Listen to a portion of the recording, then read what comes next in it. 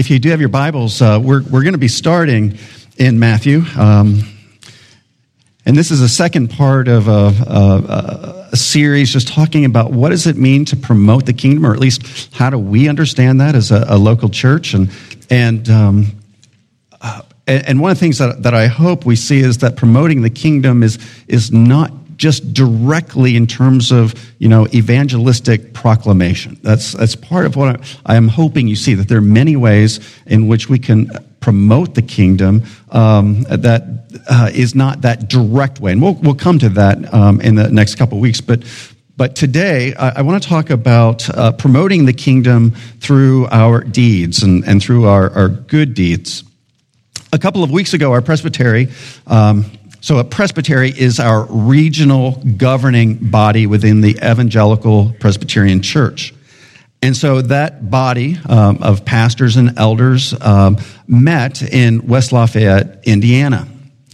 And as part of that meeting, that gathering, the host pastor, some of you may know, is Pastor David Henderson. And he took a little time to address the presbytery, and I thought part of what he said was kind of pertinent to this topic that we're looking at this morning. He talked about how his own church, Covenant Church, had to face the reality that in their own evangelistic outreach, that they saw hardly any fruit in terms of people coming to Christ through the witness of their own church family. And then he recounted, and so their elders have been working through issues of their church's identity and so forth. But he recounted this conversation he had with a mentor friend of his by the name of Leighton Ford. Some of you may recognize that name because he's Billy Graham's brother-in-law and worked very closely with the Billy Graham Evangelistic Association before creating his own evangelistic enterprise. And so David met with him. Apparently, Leighton Ford lives somewhere in North Carolina. But he said, "Leighton, I have this sense that evangelism," and then he paused when Leighton Ford finished his sentence saying, "It isn't working anymore." David Henderson went on to say that increasingly, quote, "the gospel makes people feel like they're being targeted, like they're a project of ours.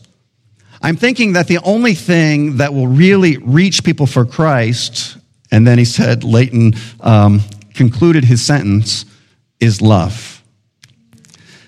Sometimes we think that the only way to really promote the kingdom is through traditional gospel presentations, and there is a place for this, to be sure. But the reality is that those kinds of presentations in our current context are less effective, and there are lots of reasons for this. And further, they just make a lot of people extremely uncomfortable. And so we're seeing just less effectiveness in this way. And so that's what has led me just to thinking through, how do we promote the kingdom of God that isn't necessarily directly the verbal? There are times where that is those opportunities arise. Sometimes we just need to boldly take those opportunities. But there are other cases where it isn't wise to go in that direction. There is a way that we can promote the kingdom, in some cases, without words. That's what I'm talking about. How do we promote the kingdom, in some cases, without words, at least from us? And so part of the point of the sermon is that good deeds and good words go hand in hand, okay? Good deeds and good words go hand in hand. And it seems that more often it'll be the case that before people are willing to listen to the good words, that they need to have their hearts softened, that by the love of God flowing through us, that love that the Spirit places in our hearts, love for Christ, love for one another, love for the world, that they need to feel that love before they're receptive to the message. And so that leads us to our beginning text for today. Would you stand for the reading and the hearing of the Word of God? And I'm reading, this is part of the Sermon on the Mount, Matthew 5, 13 through 16. So this is Jesus speaking. You are the salt of the earth.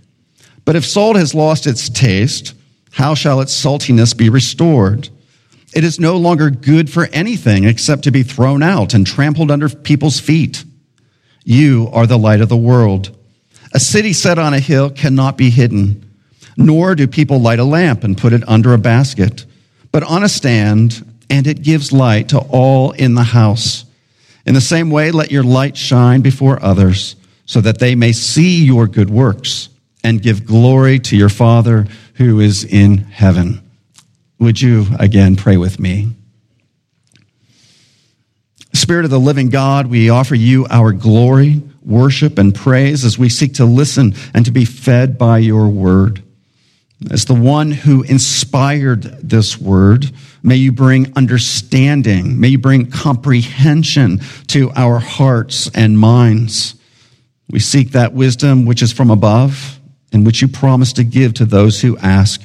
And so we ask it in the name of our Savior. Amen. You may be seated.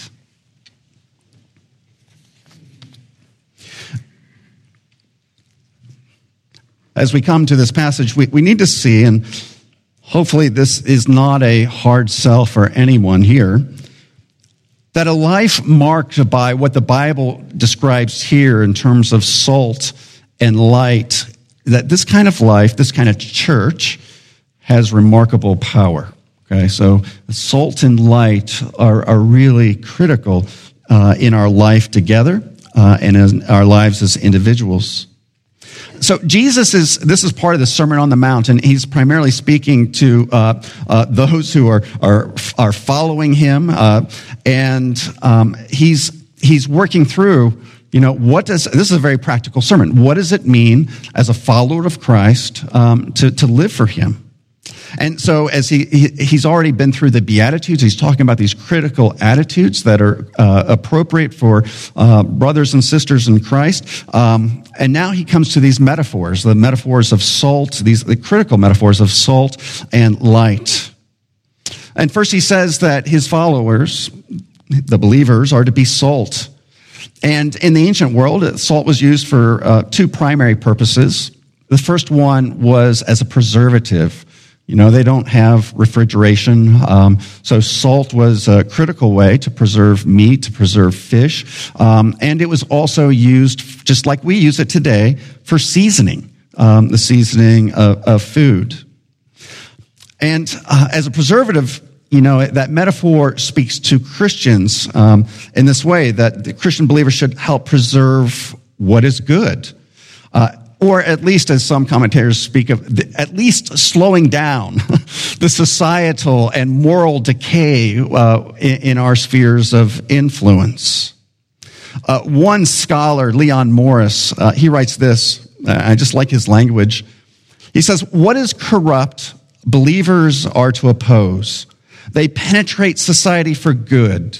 They act as a kind of moral antiseptic." That's their saltiness. And then he says, and they give a tang to life like salt to a dish of food. You see both that preserving quality, that seasoning quality that believers are to have.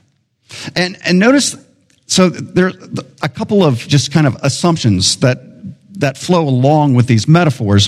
One of them is being that Christians are to be different just from the world. That's what salt and light in general are pointing to, is there's something different about the followers of Jesus in contrast to those who don't follow Christ, who have not placed their trust in him as their Lord and Savior. There's something that's to be distinctive. That's what salt is. It adds a distinctiveness to our food, and this is also to be true of Christians. They are, in some senses, those of you familiar with John Stott, he used to love to say that Christians are to be a kind of counterculture, a countercultural community, especially in terms of their love for each other and their commitment to love the people of the world around them. We're not told to become salty. Okay, so Jesus is saying, this is what you have to become. He's saying you are salt. And what he says is not becoming, but preserving your own saltiness. Preserve who you already are. The gift of the Spirit is meant to change us from the inside out. And so the emphasis that Jesus has is, this saltiness can be lost. This distinctiveness can be lost. And, obviously believers can fall into apostasy. And Hebrews says if they do that, well, there's no message left. There's no word left for them. They are in a worse place than when they began. And so Jesus says what we are meant to do is to preserve our saltiness. And what does that mean? Well, what this means is Jesus saying his followers are meant to be real, genuine, authentic followers of Jesus. Now, some of you are thinking, well, duh. That's like, self-evident. But it's not always the case. That's the problem. It should be self-evident that as followers of Christ, we are really, genuinely meant to trust Jesus. But then financial difficulties come. But then temptations come. Then challenges in our relationships come up. And then we're faced with this great test. Is our faith real? Is it genuine? Will it persevere? Is it steadfast? And that's what Jesus is telling his believers. You need to remain salty. Basically, he said you need to remain in the Spirit. You need to guard your hearts and your minds. You want your trust and your faith to be real. Not just today, but from day to day to day. And similarly, Jesus uses the metaphor of light to describe his followers. He says in verse 14, again, you are, not to become, you are the light of the world. A city on a hill cannot be hidden. Jesus expects his followers to live in the midst of the world. That's part of it. So this is a light that's meant to be seen. And it's meant to be seen by the non-believers, by the non-Christians around us, which indicates that for the most part, there may be exceptions, but for the most part, Christians aren't to seek to escape their living in the community around them. We are, for better or for worse, the church, until the coming of Christ, is Israel in Babylon.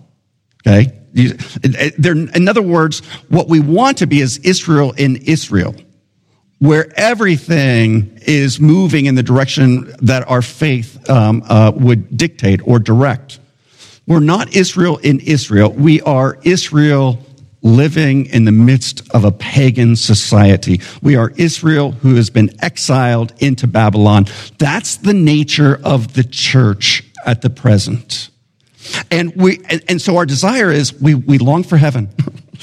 We long to escape some of the pressures that creates within us of living in a pagan society. But Jesus is saying, don't run off to the desert or to the mountains, join the monastery. I mean, for a time, that's fine. But in general, we're meant to be a light within the world around us. Like salt, again, the image of light indicates there's something different about us, something antithetical in the way that Christians live, especially as they live in community with one another from congregation to congregation. The you here is that second person plural. He's thinking of the you as a group, the you as a society of followers, not just as individuals, although we're called to be salt and light as individuals as well. Every little local congregation is to be a little outpost of the future kingdom of righteousness, peace, and joy in the Spirit. Every congregation should esteem to be more and more like their king. So part of being that outpost is being conformed progressively into the image of Jesus through the power of the Spirit.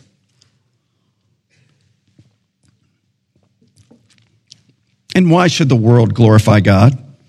Well, because the love the unity, the service of believers. Verse 16.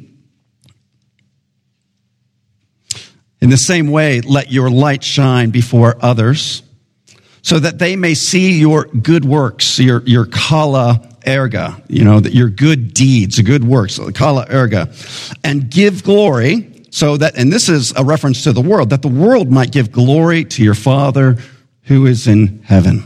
Okay? So through these good deeds, you see, Jesus is saying that this is a way to promote this is the way to promote the kingdom. This is a way to be a witness such that it may even lead those who are currently on the outside to bow their knees and to actually give praise and glory to their Father, or to God, our Father in heaven. In the New Testament letter of 1 Peter, Peter the apostle tells us that sometimes good deeds can be employed powerfully without the person doing the deeds uttering a word. Okay? There is this possibility that 1 Peter highlights. It's an interesting example that he highlights. It's in 1 Peter chapter 3. And this is part of his instruction, to husbands and wives, but the part I'm going to read is just part of the instruction to wives. Peter writes, likewise, wives, be subject to your own husbands. Okay, remember that subject is not to, women to men. It's wives to your own specific husband. That's way back when you chose. So to your own husband, so that even if some do not obey the word, so apparently they've heard the word, they're not obeying the word, they may be won without a word by the conduct of their wives. How? When they see, now speaking to the wives, your respectful and pure conduct. Peter's describing this situation, and it was common in the early church, where, probably two people got married. Neither of them, believed in Christ. They were pagans. And then the gospel goes out. But in many cases, what would take place, sometimes the husband would believe. And in that case, in the Roman system, very often, because of the system, the husband could say, this is going to be the religion of our household. And we see that take place in Acts. And so there was a different dynamic. But often, it would be the wife who would come to Christ. And she wouldn't have that same kind of authority with relation to the husband. And so what do you do? Do you just tell, okay, just leave your husband, just divorce him? No, that's not the first. 1 Corinthians says, as long as your unbelieving spouse is willing to stay married, Paul's counsel is you should stay married, even though your spouse does not share your faith. They don't share your faith in Jesus. So, but here's his counsel to the wives. His counsel is, don't keep, trying to tell your husband about Jesus. Don't keep, trying to work through the tract or to work through an outline of the gospel or something like this, or to try to get him to listen to the radio or whatever. Don't do that. What you want to do is, that front door is guarded with what? It's guarded with pride. Husband pride. It's guarded by hard-heartedness, a love for the pagan idols, whatever. So that direct approach of trying to speak the gospel is just going to meet a brick wall. It's going to only make things worse. So what Peter's saying is, there's a back door. This is the way that you promote the kingdom in this kind of situation where the front door is gated, it's barred, it's impenetrable. You just let them see the Spirit at work genuinely in your life. You let them see how your love for God and your commitment and devotion to following Christ is making real life-shaping changes in your attitude, in the way you regard your spouse, in the way you regard your life, in terms of your attitude. And in here, it's just described in terms of a respectful attitude, pure conduct. And the husband, it says, will see this. Now, it doesn't mean there's no guarantee that anybody's going to become a Christian through this, of course. But the point that Peter's making is that this is a way, at least in this case, and I think that this is not just about marriage, but it's a principle that would also apply to other similar kinds of relationships.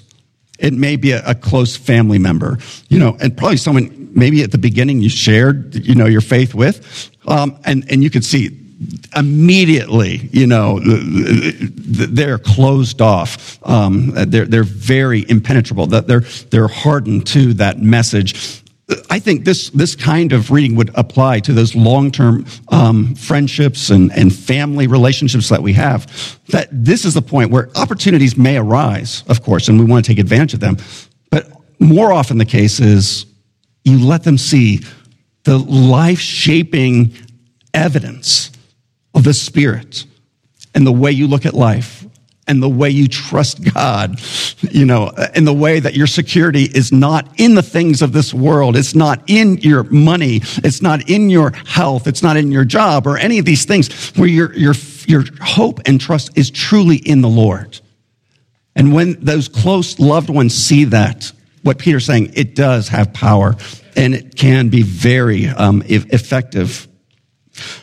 Augustine, in terms of his relationship with his mother, Augustine was an intellectual. Intellectuals are sometimes the worst people to try to go through that front door with the message. Well, this is Augustine. And Augustine was in his, 29 years old, an adult, when he bowed the knee to Jesus. And looking back in his confessions, he says this of his mom, and he says this in the form of a prayer.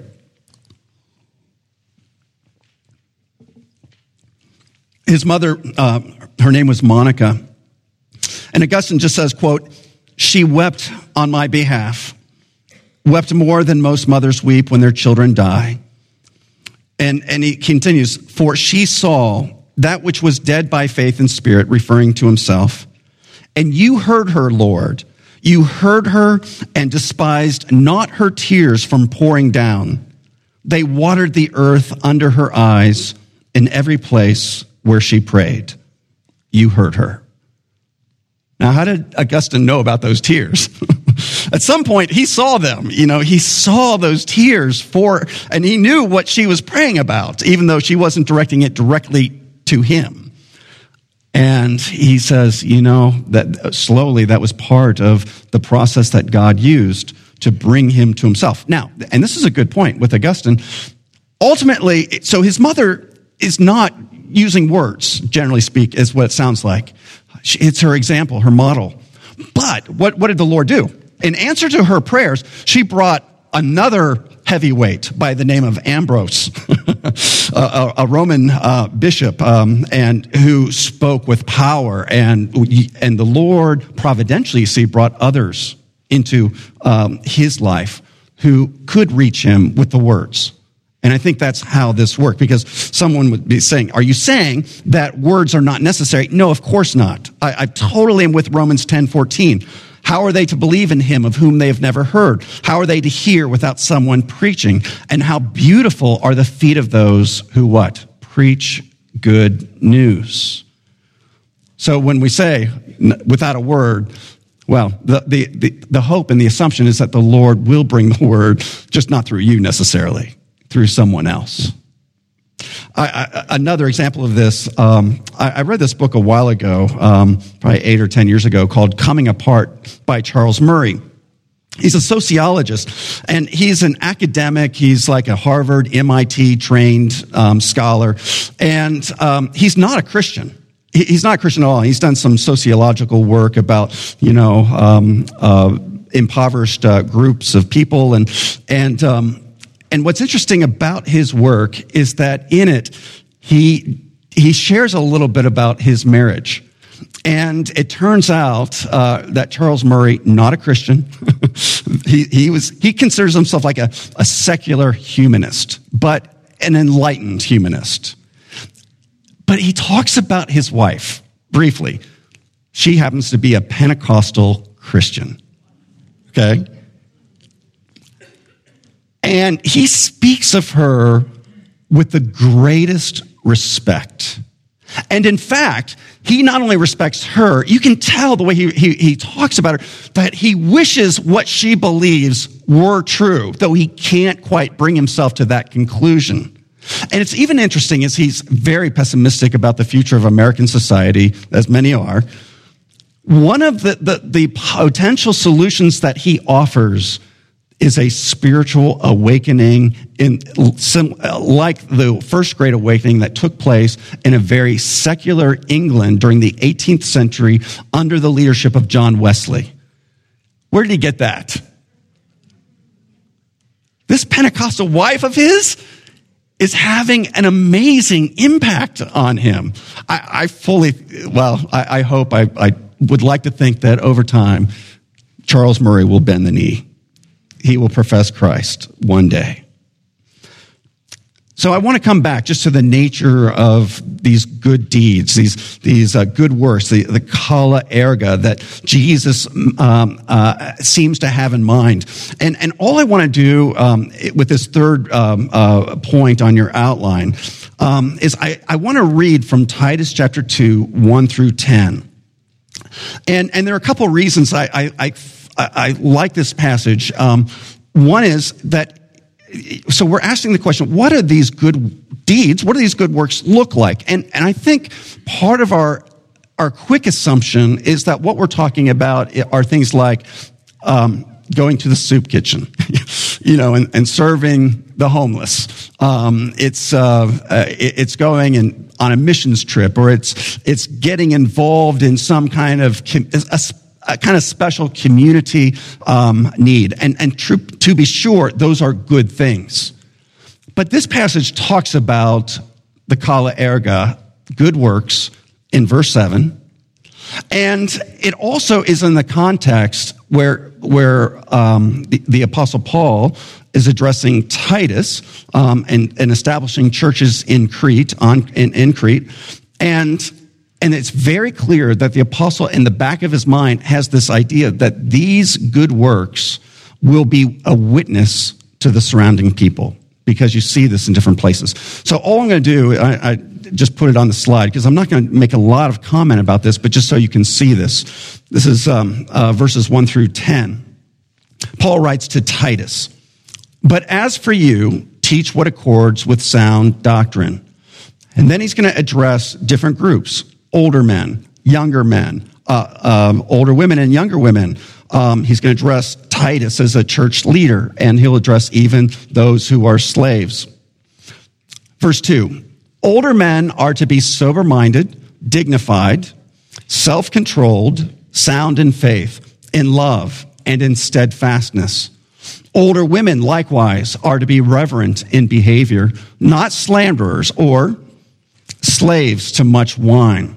They are to teach what is good, and so train the young women to love their husbands and children, to be self-controlled, pure, working at home, kind and submissive to their own husbands, that the word of God may not be reviled. See, that phrase there, that the word of God may not be reviled. You see, he's thinking that this conduct, you see, is promoting the kingdom in such a way so that the outsiders will not malign, they'll not have reason to attack the word, at least in terms of the conduct of Jesus' followers.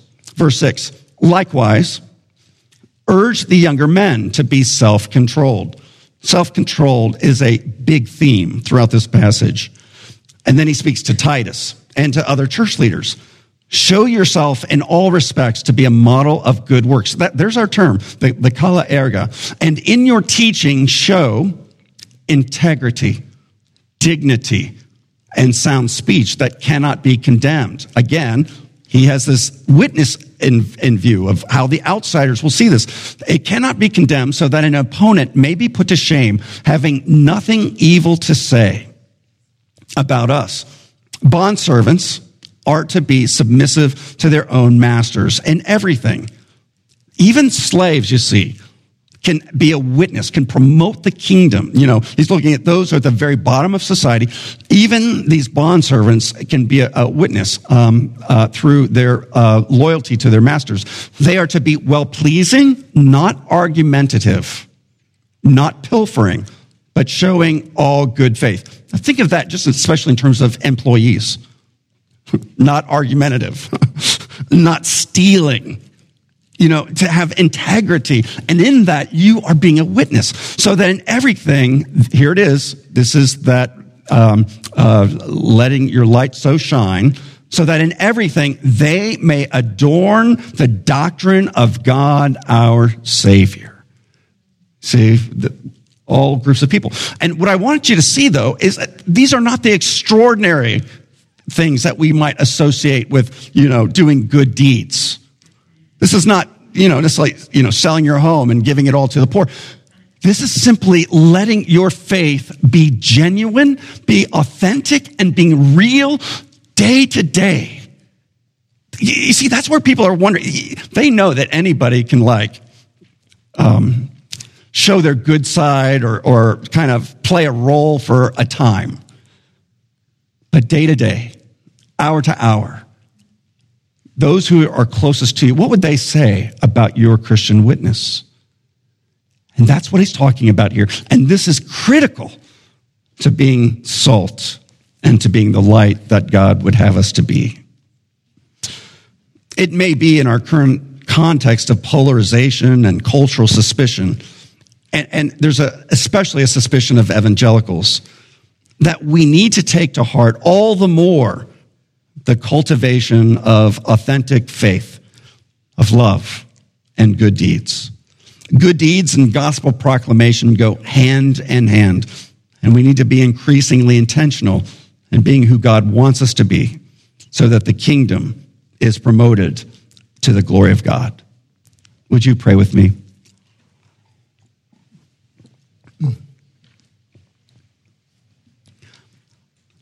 Our God and our Father, we are grateful for your word. And Lord, we pray that your word would penetrate our hearts,